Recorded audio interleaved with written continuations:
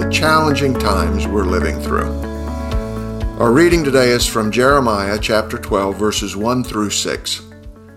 And the word of the Lord says this: Righteous are you, O Lord, when I complain to you, and yet I would plead my case before you. Why does the way of the wicked prosper? Why do all who are treacherous thrive? You plant them, and they take root. They grow and produce fruit. You are near in their mouth and far from their heart. But you, O Lord, know me. You see me, and test my heart toward you. Pull them out like sheep for the slaughter, and set them apart for the day of the slaughter. How long will the land mourn, and the grass of every field wither? For the evil of those who dwell in it, the beasts and the birds are swept away, because they said, He will not see our latter end.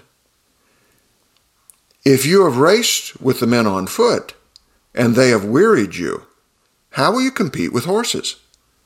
And if in a safe land you are so trusting, what will you do in the thicket of the Jordan?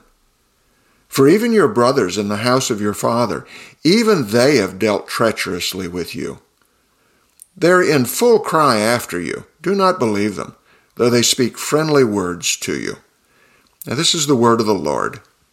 Let's pray. Father, thank you for giving us your word. Your word is swift and powerful, sharper than any two-edged sword, pierces to our innermost being, discerning the thoughts and intentions of our hearts. Help us to hear the thoughts and intentions of your heart for us today as we look at these verses. We'll thank you in Jesus' name. Amen. I want to talk to you about run with the horses, Jeremiah. Run with the horses. Have you ever wondered why God seems to allow wicked people to prosper? Well, if you have, you're not alone. A host of Bible figures shared that same puzzlement. Everyone from Job to Habakkuk scratched their heads and wondered, what in the world is God up to? Why does he permit people who don't even believe in his name to grow wealthy, or to grow powerful, or to enjoy the finest pleasures in life? You can count the prophet Jeremiah among the people who were just as mystified by that conundrum as we are at times, as we see in these verses. He's just been through one of the most distressing times in his life, betrayed by his own hometown people. And in disgust, he turned to the Lord to make his complaint. Lord, what are you up to? Why do you let this go on? He began in verse 1 by taking his complaint to the Lord, which believers are always wise to do. When we're puzzled by God's ways, it's useless for us to complain to our friends and neighbors. Isn't it comforting to know that God always leaves his door ajar so that we can come into his presence with our questions? And Jeremiah's question was a straightforward one. Why does the way of the wicked prosper? Why do all who are treacherous thrive? And went on in verse 2 to point out that God was the one who made them prosper. Even though the wicked only returned hypocritical praise to him, he made them prosper. Now, by contrast to this, we're told in verse 3, Jeremiah was known by the Lord to be a faithful servant, and yet he had been betrayed by those who were closest to him. Jeremiah cried out to the Lord for justice. Pull them out like sheep for the slaughter. Set them apart for the day of slaughter, he prayed. And this seemed just to the prophet, for as he pointed out in verse 4, these people were ruining the nation. Even nature itself was suffering as a result of their denial of God's ability to hold them accountable. So what was God's reply to his hurting prophet? He says in verse 5, well, if you've raced with the footmen and they have wearied you, how will you compete with the horses? And if in a safe land you're so trusting, what will you do in the thicket of the Jordan? Far from getting a straight answer that he craved, all God said to his complaining prophet was, hey, are you worn out already? If you can't keep up in a foot race, how in the world are you ever going to compete when the horses arrive? God then went on to point out to Jeremiah in verse 6 that he better get ready, because worse days were coming.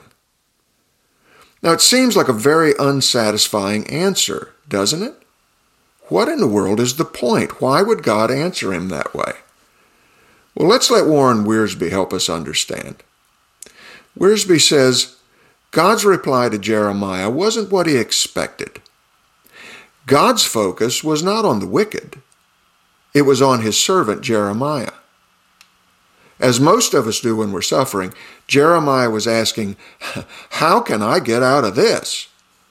But what he should have been asking, says Wiersbe, is not how can I get out of this, but what can I get out of this? Because, as Wiersbe points out, God's servants don't live by explanations. They live by promises. Now, what a helpful correction to our perspective. God uses the wicked for his good purposes and plans, but his real interest isn't in them. It's in his servants, people like you and me and Jeremiah. God's purpose is that we'll grow to trust him more and more completely because we've been sovereignly put into a tight spot and we only have God to rely on. Strange as it may sound, that's the best place of all for us. Because when God is all you have, as the old saying goes, you'll learn that God is all you need. So what about you? Are you running with the footman today? Has life loaded you with more than you think you can handle? Are you puzzled at what God is up to in your life?